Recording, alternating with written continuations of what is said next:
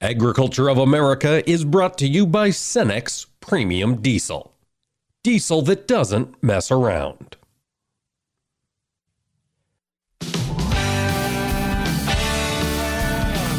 Informing America's farmers and ranchers. This is AOA, produced by the American Ag Radio Network.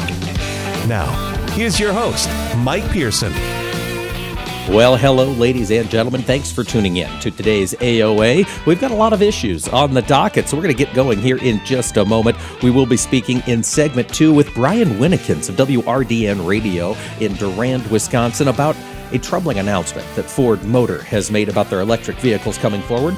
And then in segment 3, we're going to get an update on the COP27 conference. This is that major UN climate change convention, happened over in Egypt this year, and we'll be speaking with Quill Robinson from the American Conservation Coalition, who took a delegation over to engage in these discussions, and we're going to hear what the global conversation is on climate change here in 2022. At the end of the show, we're going to talk with Julia Harris. She's the Senior Policy Analyst on the Rural Health Project with the Bipartisan Policy Center. Last week was Rural Health Awareness Day. We're going to check the temperature on how rural health care is keeping up. Before we jump into all of that, however, we have a trifecta of issues impacting the transportation and the marketing of America's grain and feedstuffs. We've got a rail issue percolating. We've got low water level on the river levels, and we've got labor challenges up and down throughout the industry. Joining us to run through these concerns is Mike Seyfert. He's the president and CEO of the National Grain and Feed Association. And Mike, thanks for joining us today. Thanks, Mike. Happy to join you. You know, as we think about those issues, of course, there are different levels of intensity. The one that the conversations are focused on today, Mike, is this pending rail strike. Give us an update on where you think this industry could go here in the next 2 weeks. Well, I think it's a real question right now and a real concern. I think, the two biggest unions came back on Monday, and I think there was hope and, optimism that both of them we're going to approve the agreement from September 15th, and that would maybe help bring the three smaller unions along. Obviously, one of the bigger ones has rejected it, and so now we have four that are voted to not ratify that agreement. And our understanding is that, if an agreement can't be worked out, December 9 would be the strike date. It had been potentially December 5th, but the one union that had a December 5 date, they have pushed it back now to December 9th. So that would be when we'd be looking at potentially for a strike or a lockout. And I think a lot of concern about whether the unions and the roads can get something worked out by then. And so we and a number of other agricultural organizations and national business organizations are really doing a full court press right now on Congress. We've got a bunch of meetings scheduled next week, explaining to them how critical this is and how severe the impact would be on not just agriculture but the entire economy, and that if there's not an agreement among the railroads and the unions, they've got to get something passed through Congress and worked out before December 9th, because we just can't have a shutdown. And even if December 9th is the target date, we saw back in September, particularly on some of the more hazardous cargoes, some of the fertilizer, other things that are being shipped, they're going to start to slow down and wind down some of those shipments as much as a week out. And so everybody's talking about December 9th, but I think you're probably going to start seeing some impacts, next week if it doesn't look like a deal's on the table. And Mike, the pressures in the rail industry have been huge already. We've got trains running now, but can you give us an update on what the costs to book some of those cars have exploded to here in recent months? Yeah, typically, and we've seen it somewhat, particularly here being driven with the water issues on the railroads. And I don't have updated numbers from last week. I think the last numbers I saw were from November 3rd, or maybe the week after. And last year at this time of year, cars on the spot market would have been being able to be booked for about $150 a car. Our understanding a couple of weeks ago is that it was at $1,000 to $1,500 a car. And in October, when the barge rates were really high, and they still are, but when they were kind of at their historical highs, we were hearing a $1,500 to $2,000 on the spot market. And so definitely an increase in the cost of those cars versus where we were a year ago. Yeah, Mike, that is so troubling. A 10x increase year over year in the cost of freight alone. You mentioned the challenges we're also seeing on the river. What's that doing to your members, and how are these two factors coming together to make life difficult as we head into winter? Yeah, well, I think the biggest issue, obviously, on the water issues, and I think everybody's aware at this point of the challenges on the Mississippi and the Illinois rivers, especially with the barges and the shipping. But basically right now with the water levels where they are, due to some rains, they've come up a tad. But normally the barges go down the river on what you would call a 12-foot draft. They were down to 9. I think they're at 9.5 feet now, but you're still down 2.5 feet from where you would typically be. And then a barge tow would normally this time of year be going down the river about 45 barges in a tow, and that's been limited to 25. So in a nutshell, basically every tow that goes down the river right now is approximately 50% less than what would normally be going down the river. And so that is obviously creating challenges for getting it down the river, the speed at which vessels can be loaded to go overseas. We've also had members who've had challenges where elevators that are along the river, that normally they would be loading those elevators out via barge. They can't. The water levels are so low that they can't get the barges close enough to the elevators to get the booms out over them to fill them up. And so that's where you've also heard of some issues of some producers, not being able to deliver to some elevators because of that. Because if there's not a rail, if there's not a trucking option, and they can't get the barge there, it's really difficult to load out those facilities. And so that's a challenge. And then obviously you have some of the rail challenges that we've seen throughout the year, and you can push some of that corn and beans and wheat off the barge into the rail, but there's only so much capacity that you can move on rail versus the barge, because barge is much more efficient, and you can put a significant more number of bushels on a barge tow than you can on a shuttle train. So, Mike, these events are rapidly getting closer, both that strike deadline of December 9th and, of course, the low water level in the Mississippi. What are your members doing to prepare for these potentially catastrophic upheavals in the supply chain?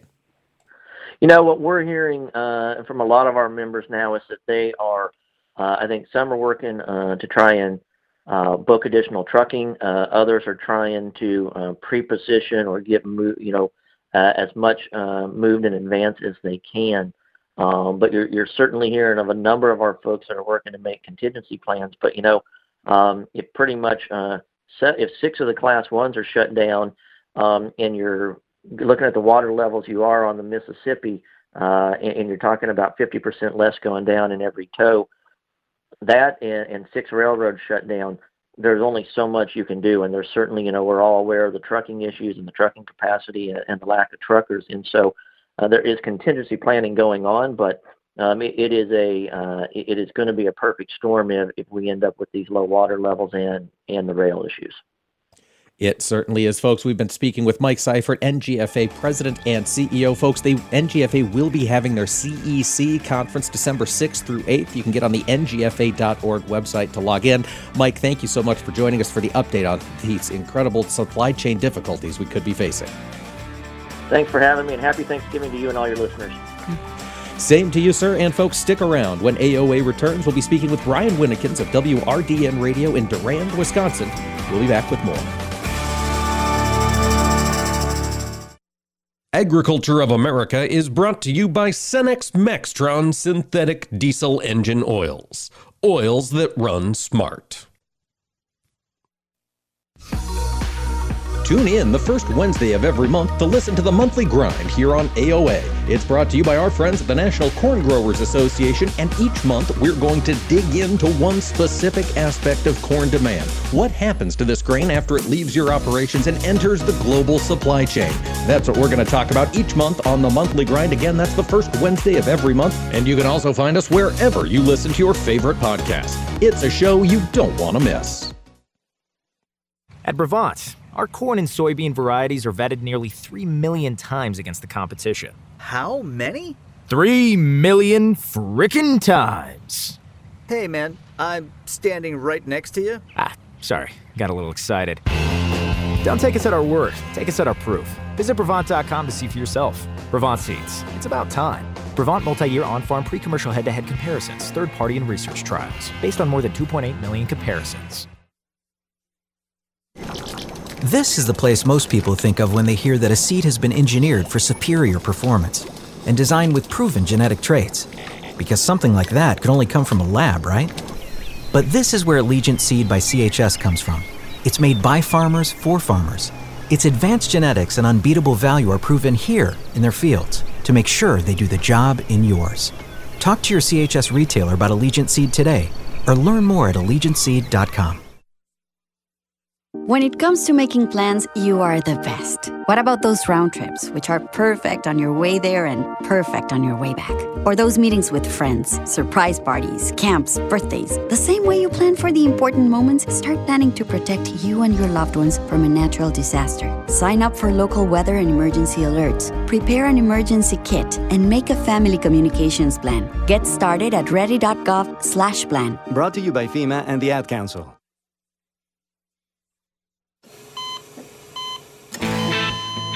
As an organ donor, your story doesn't have to end.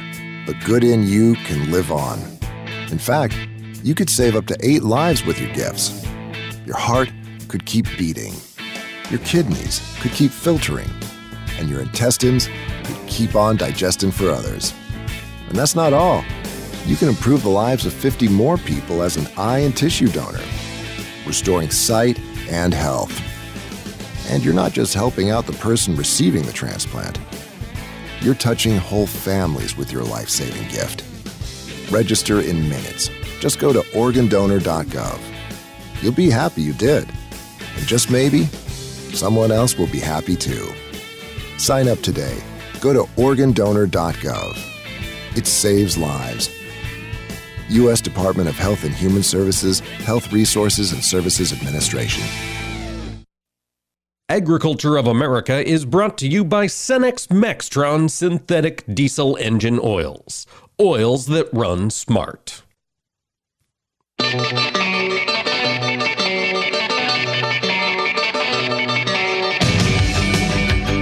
Keeping America's farmers and ranchers informed on AOA. Now back to Mike Pearson. Welcome back, ladies and gentlemen, to AOA. Thanks for joining us today, folks, and especially thanks for joining us on the dial. If you would, take a look at your radio and see where it's tuned. We've got affiliates for AOA that carry us on both the FM side of the dial and on the AM side, folks. And for a lot of us in rural America, that AM side of the dial is very, very important. And that created some conversations last week at the National Association of Farm Broadcasters because we were dissecting a recent news announcement from Ford Motor Company. Joining me to bring us up to speed on what's happening here in the auto space and with AM radio is Brian Winnikins. He's the owner of Farm Broadcaster at WRDN, served as past president of the National Association of Farm Broadcasters. Brian, thanks for joining us today. Good morning, and thank you. Let's talk about what Ford announced, Brian, with their electric vehicles coming in 2023. They're making some changes. What is one of them? Well, the big change is in their Ford F-150 Lightnings. They are going to take out the AM receiver, so they won't provide AM radio on those new F-150 Lightnings. Those are the electric versions of the pickup truck. So the all-electric Ford Lightnings, a pickup truck used in theory by farmers and contractors, folks who tune in to AM radio, won't have it. Brian, what has Ford said? What's their rationale for a move like this? Their reasoning is it's too expensive to have the receiver be able to receive AM radio because of the electric motor. They're saying it would cost too much. Okay. All right. Now, is that legitimate to you, Brian? I mean, AM radio is vital for so many folks who I think in particular drive pickup trucks. Has Ford responded to any complaints or concerns on this issue? Not yet. For myself personally, I don't agree with that it costs too much. They have had AM receivers in their prior electric vehicles already. So to me, I don't agree with that. Mike, even in my 1961 Oldsmobile 88 that I had in high school, that had a tube AM radio with a big generator on it, not an alternator, a generator, which is an electric motor. One day, the AM radio wasn't working. It was getting all kinds of interference. I worked at a service station. It was a $3 part, a condenser.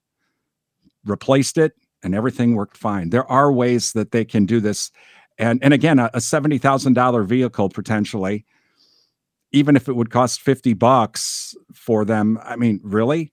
Someone's going to spend $70,000 and they can't even get AM radio on it? Yeah, and Brian, I mean, this is already happening. I know you've spoken with a lot of folks who are passionate defenders of AM radio and the service it brings, particularly to rural communities across the state. And you've had listeners, as I understand it, who have noticed that perhaps radio quality's been declining in these vehicles. What's happening, and what should we be listening for when we're buying a new vehicle? Well, when with my station, my engineer who helped design the AM Sequam stereo, he converted us to AM stereo here last year. And a lot of farmers, they have old work trucks that have an AM stereo receiver, and they noticed right away. I had a bunch of them call me or stop down to the station, and they always said the same thing. Well, my old work truck from the 90s, the radio sounds better than my $70,000 truck that I have now. Why is that? And it's because they've lowered the quality of the receivers to the point to save money, to the point that the receivers really, it's not that I'm sending a bad signal out. It's the receiver in that vehicle is just a poor quality receiver. And frankly, to me, and even to some of my farm listeners, they say that's unacceptable. Yeah, you'd think, especially with the stickers that are being hung on the dashboards of some of these new vehicles when they're in the parking lot. Brian, I know this was a topic of conversation there at NAFB, and I know you've worked a lot with the FCC over the years on various licensing issues. Nathan Symington, one of the commissioners, had the chance to speak at NAFB. Could you talk a little bit about what were his remarks? How do they see this shift towards AM, or I guess against AM radio on the part of these manufacturers? Well, Commissioner Symington, he pointed out that the majority of farmers are still relying on AM radio for not only the listening to this show, but their local farm broadcaster, local high school sports, church services, community things like that. It's a quality of life issue. And Commissioner Symington said, the vehicle manufacturers are asking for spectrum, for the autonomous vehicles. Well, then the FCC should be saying, okay, we'll look into that, to provide that spectrum, but you have to also serve the public interest in providing decent quality AM and FM receivers in your vehicles. And that was one of the big things that I took away from that. But Commissioner Symington is a very big supporter. He feels that AM radio is still very important. Part of it, the reason is because he grew up on a farm. And that's what his parents relied on. And a lot of folks rely on every day, even to listen to this show. They are listening to AM radio, and to say, well, just stream it. Mike, for listeners listening right now in my area in Western Wisconsin, where there's a lot of terrain issues and poor internet service, North Dakota, South Dakota, rural Minnesota, rural Iowa, they wouldn't be able to listen to your show. And that's not fair to them. Especially after buying a $70,000 vehicle.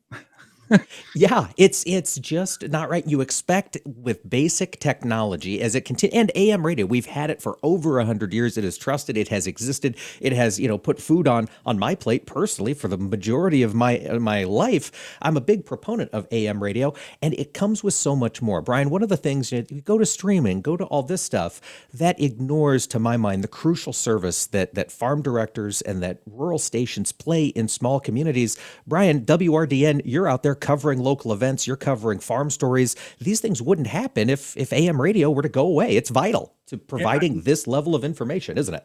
You're right. And I always tell people this. Yes, we do streaming, we do those things, but without the radio station, none of that other stuff happens. And even on our station website, we stream audio. You want to hear how good AM radio can sound?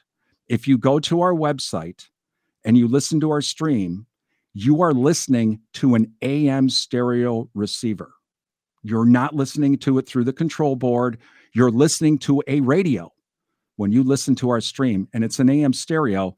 And I will put our signal up against any signal out there and how it sounds. And I let a couple people at NAFB listen to the station when we were at convention through the stream. Again, it's a radio you're listening to. And they were like, why haven't we been doing this all along? The technology is there. We can do it. It's just accountants or someone is saying, well, let's save a few bucks and just take this out. And if they do it to AM, trust me, those of you listening to FM, those stations, that the FM is next. The FM will be next. Absolutely. And, Nathan Symington, the FCC commissioner, mentioned that 3/4 of farmers listen to radio 5 days per week, with 60% of them listening to AM sources. Part of the reason this is happening is there's just not too terribly many of us out here in rural America. So this is a fairly easy thing to cut out, they would think. But for those of us who rely on AM radio, Brian, if we're looking at new trucks, we're taking a test drive, we flip it to that AM dial, we don't hear the sound that we'd like to hear, or perhaps it's been removed entirely. What's the best course of action for those of us who need AM radios, particularly in our high-end vehicles? Well, two things. One, if you already own a vehicle, contact the vehicle manufacturer through their website and complain. I've done that personally with my partner's new vehicle. We've complained about how poor the radio quality is. If you're looking at a vehicle and you take it for a drive and the AM does sound terrible, tell the salesperson and tell the general manager of the dealership, this is unacceptable. For a vehicle this much, this is unacceptable. And the only way we're going to change this as consumers, the farmers, if you care about this, us broadcasters do it. If you care about this, we need your help, and we need you to start complaining to all of the vehicle manufacturers and say, look, we expect decent receivers for AM and for FM, not just this big infotainment center that, frankly, Mike, causes a lot of distracted driving and is really hard to operate. Can we have something really simple? Right, like a dial, like we used to have. I mean, I hate to be old school like that and complain about the infotainment, but I'm in your league, Brian. I think they are a bit too much. But the important thing is, folks, look at the AM radio. If you are listening to AOA on the AM side of the dial, and I know a lot of you are right now, this is important stuff. We're not the only show coming. You've probably got great local sources of contact. Be sure to check that. And as Brian said, make your voice heard. They've got to know that this is an important issue for a lot of us out here in rural America. Brian, if we've got listeners who want to hear what AM stereo sounds like, where can they hear the WRDN stream? RealCountry1430.com. RealCountry1430.com. Brian Winnekins, thanks for bringing this issue to my attention, and thanks for fighting for AM radio out there across the country. You're welcome. And folks, stick around. When AOA returns, we're going to talk climate change. Quill Robinson of the American Conservation Coalition will be on to talk what happened over in Egypt this past week. Stick around for more AOA.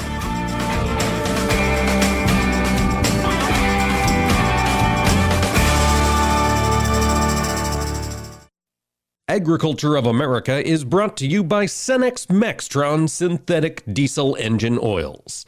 Oils that run smart.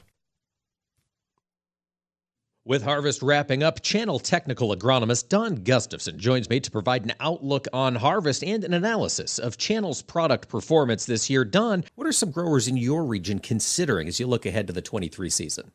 Well, I recommend that folks plan for normal in more ways than one. Plan for normal in terms of maturity. Overall, the farmers that switched to early maturities this year, they left some bushels on the table. So for 2023, plant your normal maturity range, but don't early it up because you lose bushels. But also be careful not to go too long in maturity because an early frost can really ding that late corn, especially when planted out of zone. And with great genetics at our Channel lineup, we have a diverse portfolio that can cover just about every acre. That was Channel technical agronomist Don Gustafson. To see how Channel products are performing in your area and sign up to receive local harvest results via text or email, visit channel.com/yield. You're listening to AOA for the American Ag Network. I'm Jesse Allen reporting.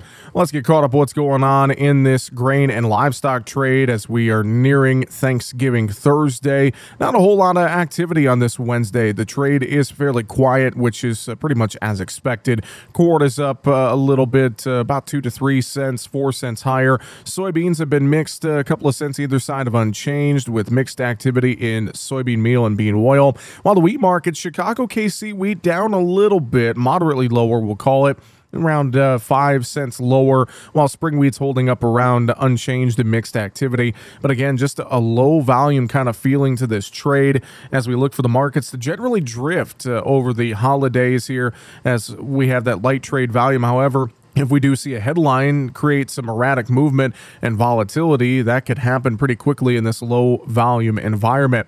Now, the markets will be closed on Thanksgiving Thursday. Will reopen hard at 8:30 Friday morning in a shortened trading session on Friday. Weekly export sales, we will get those on Friday due to the Thanksgiving holiday, and the Commitment of Traders report, that's going to come out on Monday. So I'm going to back up a few reports here for a couple of days. We're going to be expecting corn and soybean exports to shrink a bit here from USDA over the coming weeks and months ahead, unless we see a downturn in production prospects for Brazil. The first vessel carrying corn from Brazil to China is scheduled to depart today. That marks the beginning of a new trade relationship between the two countries. Just how much corn will China buy from Brazil? That remains to be seen. Also in Argentina, traders are going to be watching to see if the Argentine government does another pesos for soybeans program like they did in September. Will they do another one in December? Meantime, livestock trade fairly quiet here today. So far, not a lot of cash cattle activity seen. We're going to have to see more activity before the close of today's session. This is AOA for the American Ag Network. I'm Jesse Allen. Hey, Dad, your prescription will be ready in just a minute. Hey, Dad, your laundry will be ready in just a minute. Dad, your lunch will be ready in just a minute. Hey, honey, why don't you take a minute? When you help care for a loved one, you give them as much time as you can, making sure they're safe and comfortable. But it's just as important that you take some time for yourself. At AARP, we can help with information and useful tips on how you can maintain a healthy life balance, care for your own physical and mental well-being, and manage the challenges of caring for a loved one. Because the better care you take of yourself, the better care you can provide for your loved one. Thanks, Dad. Thank you. You're there for them. We're here for you. Find free care guides to support you and your loved one at aarp.org/caregiving. That's aarp.org/caregiving. A public service announcement brought to you by AARP and the Ad Council. Agriculture of America is brought to you by Cenex Premium Diesel. Diesel that doesn't mess around.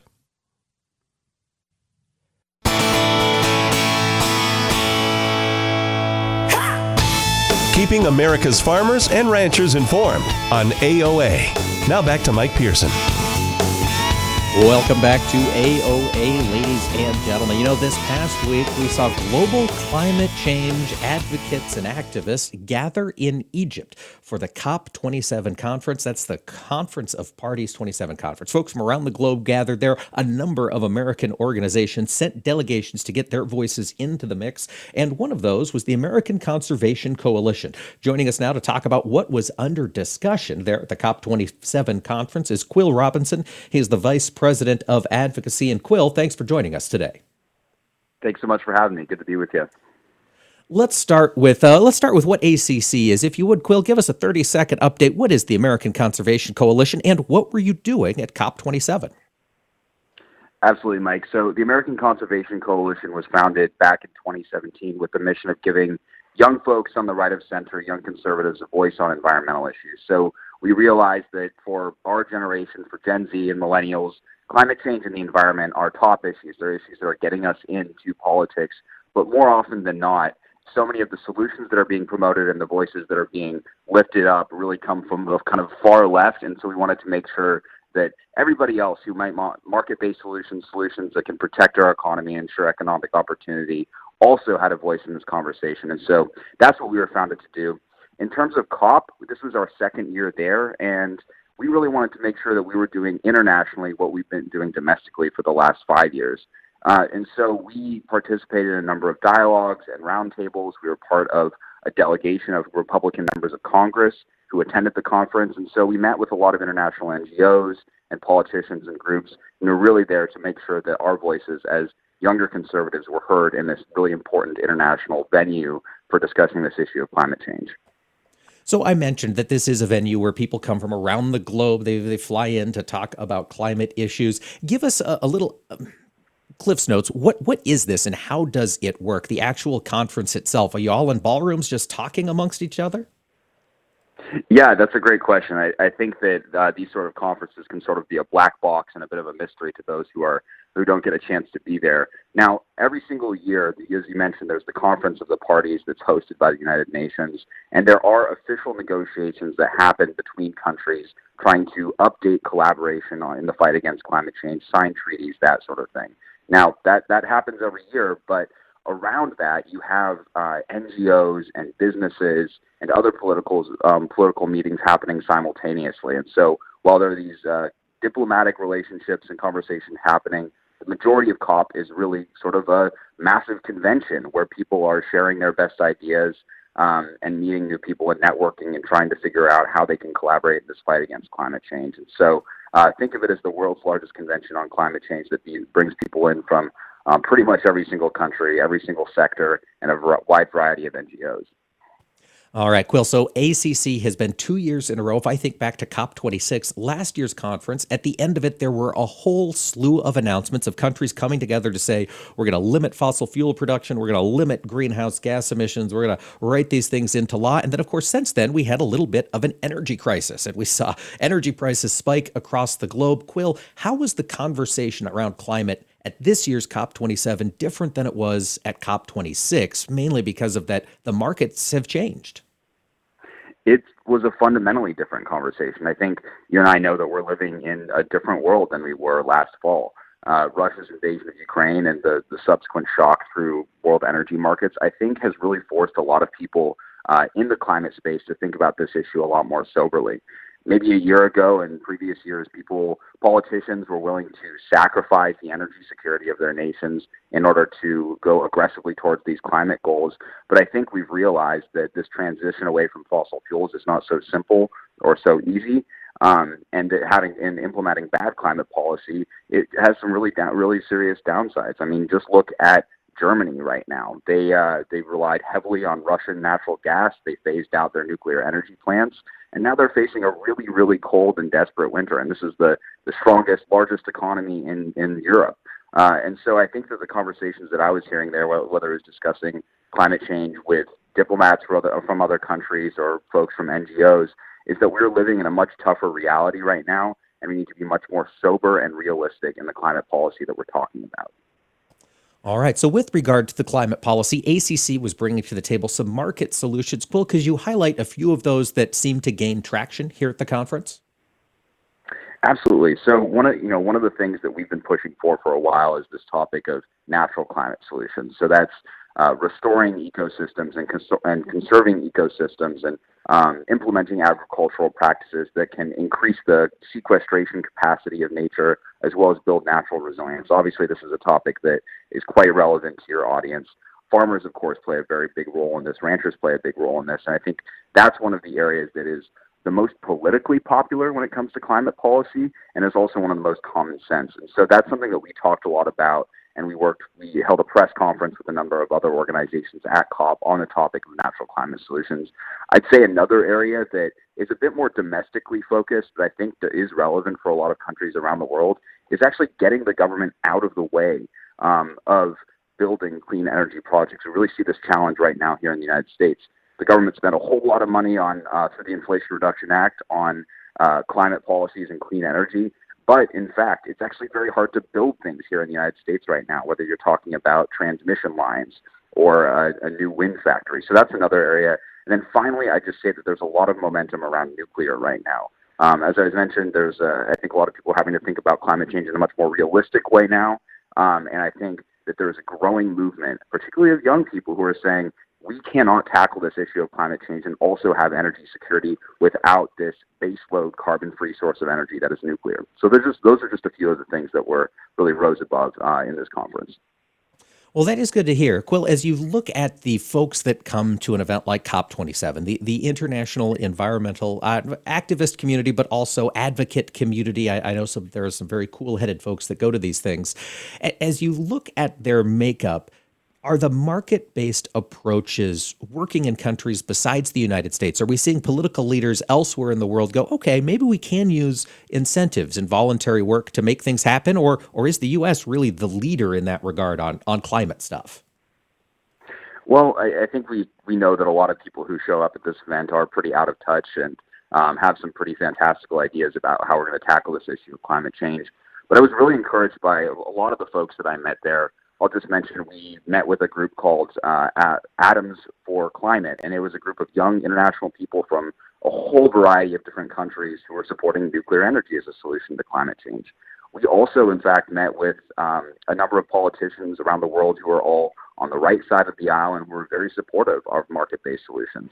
And then I'll also say we were attending COP with a group of 6 Republican members of Congress who have really gotten in the game here and recognized the importance of being in these conversations. At ACC, we've always said that you got to have a seat at the table if you want to have a voice in the conversation. I think Republicans in Congress, namely John Curtis from Utah, Dan Crenshaw from Texas, Garrett Graves from Louisiana, who are all there, have really taken a leading role and taken that to heart. And they were very strong voices for the United States and for market-based solutions at COP in Sharm el-Sheikh. All right. Quill, while we're thinking about what ACC does and the mission, working with younger folks here in the political process, getting them engaged, it seems as when we hear a lot of concern about climate change, it seems to emanate from that younger generation, and some of the calls for perhaps more aggressive action do seem to come from younger folks. I'm curious, how is the message of let's using markets and prices resonating with young people? Are you seeing your ranks grow? Yeah, I would definitely say yes. We conducted a poll earlier this year, and we actually found that a majority of young Democrats, as well as a majority of young Republicans, said that they want an approach to climate change that balances environmental concerns and economic concerns. I think that it's a very vocal, but it's a small minority of young people who are willing to tank our economy and abandon capitalism in the fight against climate change. I could tell you most of us want to have a job and a healthy planet to live on. And I think particularly with gas prices right now and the state of the economy, with energy prices, that there's a recognition that there is a price to bad climate policy. But if we get this right and we focus on good climate policy, we can achieve those mutual goals of a healthy economy and a sustainable planet. So I really do think that our ranks are growing. All right, Quill. Well, let's bring it back home. You've gone to Egypt. You've engaged with all of these folks on the global scene. Now you're coming back. We've got a new Congress coming into power, the 118th in January. Looking at climate change proposals for this next Congress, are you anticipating any big changes here domestically? Well, I think the big change that has happened in the last Congress, the 117th Congress, is Republicans really got engaged on this issue of climate change. We saw the creation of the Conservative Climate Caucus, now the second largest caucus in Congress. We also saw the House Republicans release a climate plan. And so we're really living in a different world here where we're in a stage of competition of ideas over the best solutions to climate change, as opposed to one party talking about it and the other party not talking about it. So going into next Congress, that's really exciting for me. While it is a divided Congress, I think that that's actually an opportunity for more rigorous and pragmatic climate change policy.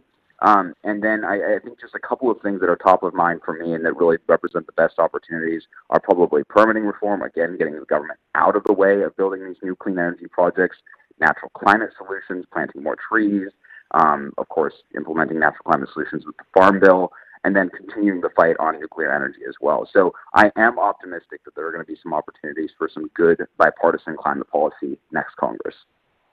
All right. Well, we will wait and see what happens as that Congress gets set. There's always so much to do as these new folks move into D.C. and they get up to speed on the issues that matter. Folks, we have been speaking with Quill Robinson. He's the Vice President of Advocacy at the American Conservation Coalition. Quill, thanks so much for joining us today. Thanks for having me.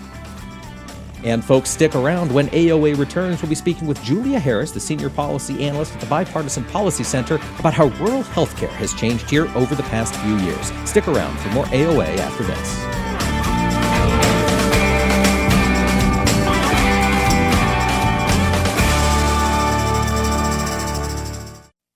Agriculture of America is brought to you by Cenex Premium Diesel. Diesel that doesn't mess around. Through the years, you've really kept up with the times. You're on social media. Like, dislike, block. Maintained your health. 10,000 steps. I'm a beast. You even programmed your own smart home. In 10 minutes, remind me that I'm a genius. In 10 minutes, I'll remind you that you're a genius. If you can do all that, you can definitely save for retirement. Just go to aceyourretirement.org, a free online tool sponsored by AARP that can help you get on track with your retirement savings no matter your age. At aceyourretirement.org, you'll meet Avo, the friendly digital retirement coach, and in just 3 minutes, get personalized recommendations to help boost your retirement savings. They're easy to understand and work with your lifestyle. It's quick, easy, and free. Plus, it's brought to you by AARP, so you know they got your back. You are a genius. Take charge of your retirement. Go to aceyourretirement.org now. That's aceyourretirement.org. A message from AARP and the Ad Council. 180 over 111, and I had a stroke. When I woke up, I couldn't speak or walk. 145 over 92, and then I had a heart attack. 182 over 100, and I had a heart attack and a cardiac arrest, and then a stroke. Everything changed. It felt like my life was over. This is what high blood pressure sounds like. You might not feel its symptoms, but the results from a heart attack or stroke are far from invisible or silent. 150 over 90, and I had a stroke. If I would have followed a treatment plan, I would not be in this situation. 180 over 110, and I had a stroke. And I'm 33, so I never see this coming. If you've come off your treatment plan, get back on it, or talk with your doctor to create an exercise, diet, and medication plan that works for you. Go to loweryourhbp.org. Head to toe, everything's changed. Head to toe. Brought to you by the American Heart Association, American Medical Association, and the Ad Council. This is the place most people think of when they hear that a seed has been engineered for superior performance and designed with proven genetic traits. Because something like that could only come from a lab, right? But this is where Allegiant Seed by CHS comes from. It's made by farmers for farmers. Its advanced genetics and unbeatable value are proven here in their fields to make sure they do the job in yours. Talk to your CHS retailer about Allegiant Seed today or learn more at AllegiantSeed.com. At Brevant, our corn and soybean varieties are vetted nearly 3 million times against the competition. How many? 3 million frickin' times. Hey, man, I'm standing right next to you. Sorry, got a little excited. Don't take us at our word, take us at our proof. Visit Brevant.com to see for yourself. Brevant Seeds, it's about time. Brevant multi-year on-farm pre-commercial head-to-head comparisons, third-party and research trials, based on more than 2.8 million comparisons. With harvest wrapping up, Channel technical agronomist Don Gustafson joins me to provide an outlook on harvest and an analysis of Channel's product performance this year. Don, what are some growers in your region considering as you look ahead to the 23 season? Well, I recommend that folks plan for normal in more ways than one. Plan for normal in terms of maturity. Overall, the farmers that switched to early maturities this year, they left some bushels on the table. So for 2023, plant your normal maturity range, but don't early it up because you lose bushels. But also be careful not to go too long in maturity because an early frost can really ding that late corn, especially when planted out of zone. And with great genetics at our Channel lineup, we have a diverse portfolio that can cover just about every acre. That was Channel technical agronomist Don Gustafson. To see how Channel products are performing in your area and sign up to receive local harvest results via text or email, visit channel.com/yield. Tune in the first Wednesday of every month to listen to the Monthly Grind here on AOA. It's brought to you by our friends at the National Corn Growers Association, and each month we're going to dig into one specific aspect of corn demand. What happens to this grain after it leaves your operations and enters the global supply chain? That's what we're going to talk about each month on the Monthly Grind. Again, that's the first Wednesday of every month, and you can also find us wherever you listen to your favorite podcast. It's a show you don't want to miss.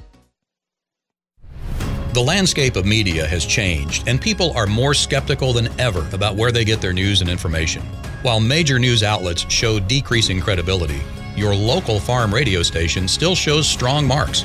In a recent survey, farmers rated information from their farm broadcasters as almost twice as reliable as major news outlets.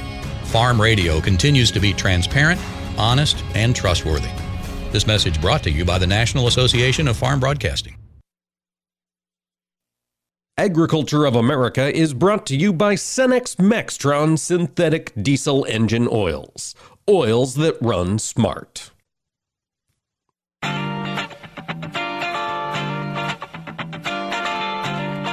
Information farmers and ranchers need to know. AOA. Now back to Mike Pearson. Welcome back to AOA, ladies and gentlemen. Boy, last week was a noted national day that I didn't celebrate here on the show. November 17th was National Rural Health Day. And of course, as so many of our listeners here are in rural America, I thought this would be a great time to check in on, well, the temperature of rural healthcare across America. And to help us do that, we're joined now by Julia Harris. She's a senior policy analyst in the Health Policy Project at the Bipartisan Policy Center. And Julia, thanks so much for joining us today. Thank you for having me, Mike. Let's start first. You specialize in rural health. So if you would, give us the snapshot. How has rural health changed broadly since the start of the COVID pandemic? Yeah, so many big changes. But even before COVID, rural communities were struggling with hospital closures. They had an older, sicker population, and really a lot of difficulty recruiting and retaining healthcare workers. The pandemic deepened a lot of this crisis. The healthcare workforce challenges in America continue to impact nationally, but really deeply in rural areas. They already had trouble recruiting and retaining staff, but that became sort of another pandemic on top of COVID. We saw many more people sick with COVID and dying from COVID in rural areas. And on the other hand, we also saw the promise of some telehealth flexibilities that were afforded during the public health emergency time, which we are currently still in. And that really made substantial inroads in the convenience and utility of care. And we saw some really interesting things emerge about how people in rural America were using telehealth. And it's really sort of a bright spot among a lot of other difficulties and challenges during the pandemic.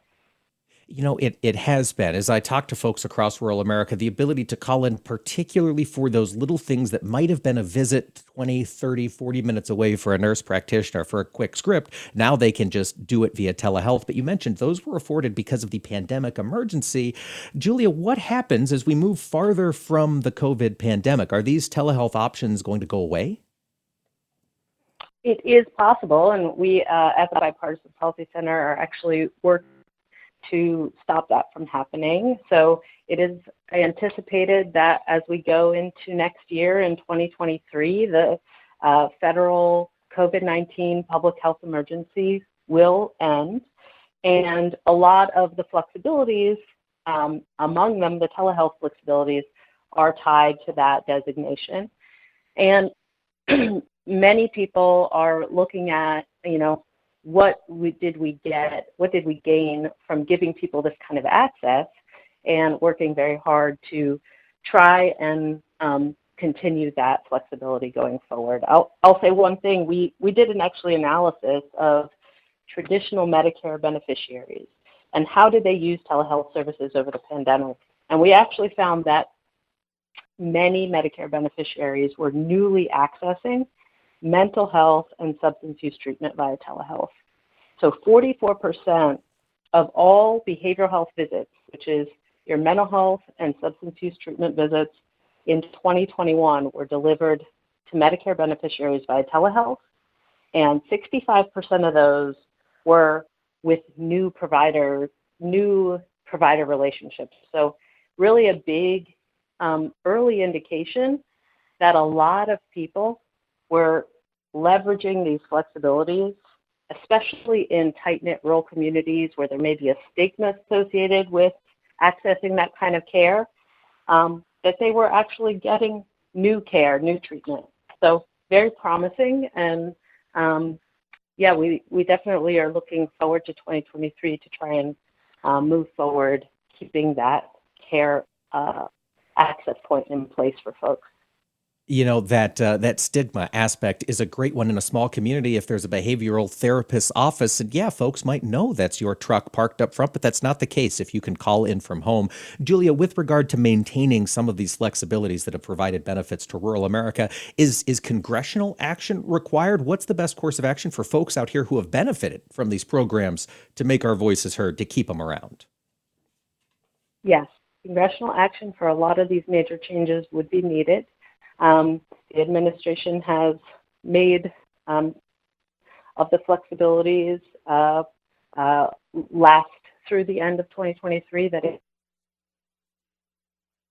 people that flexibility to access care from the comfort of their homes, that's something that we would need Congress to act on. And so there are several other things that really fall on Congress and the 118th Congress and this new Congress to really work out the future of telehealth. All right. Well, folks, get active if that's something you rely on there in your farm or ranch. Julia, we also see in 2023 the Rural Emergency Hospital model coming to fruition. Real briefly, could you tell us what that is and why it matters to rural America? This is a new designation, similar to how a few decades ago the Critical Access Hospital model came to be. This is a new type of provider that we can look forward to converting some of our current hospitals that are struggling into this new type of model. As we go forward, we see a lot of rural hospitals have struggled for decades. A lot of closures came over the past 10 years.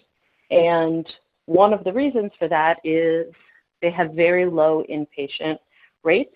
Many people drive a little further to go to a major metro area, bypassing sort of their local community hospital for many types of services. And so what that does is it adds additional strain to those rural providers. And this new model allows some of those sites where it makes sense, it's not for every location and not for every community, but it allows them to convert and just be sort of an emergency and urgent care provider and deliver outpatient services. Okay, some increasing flexibility coming to rural hospitals. Julia Harris, the Senior Policy Analyst for Health at Bipartisan Policy Center. Julia, thank you for joining us today. Thank you so much. And folks, tune in tomorrow for Thanksgiving. We will have a fresh episode here of AOA for you. Have a great Thanksgiving. Agriculture of America is brought to you by Cenex Premium Diesel. Diesel that doesn't mess around.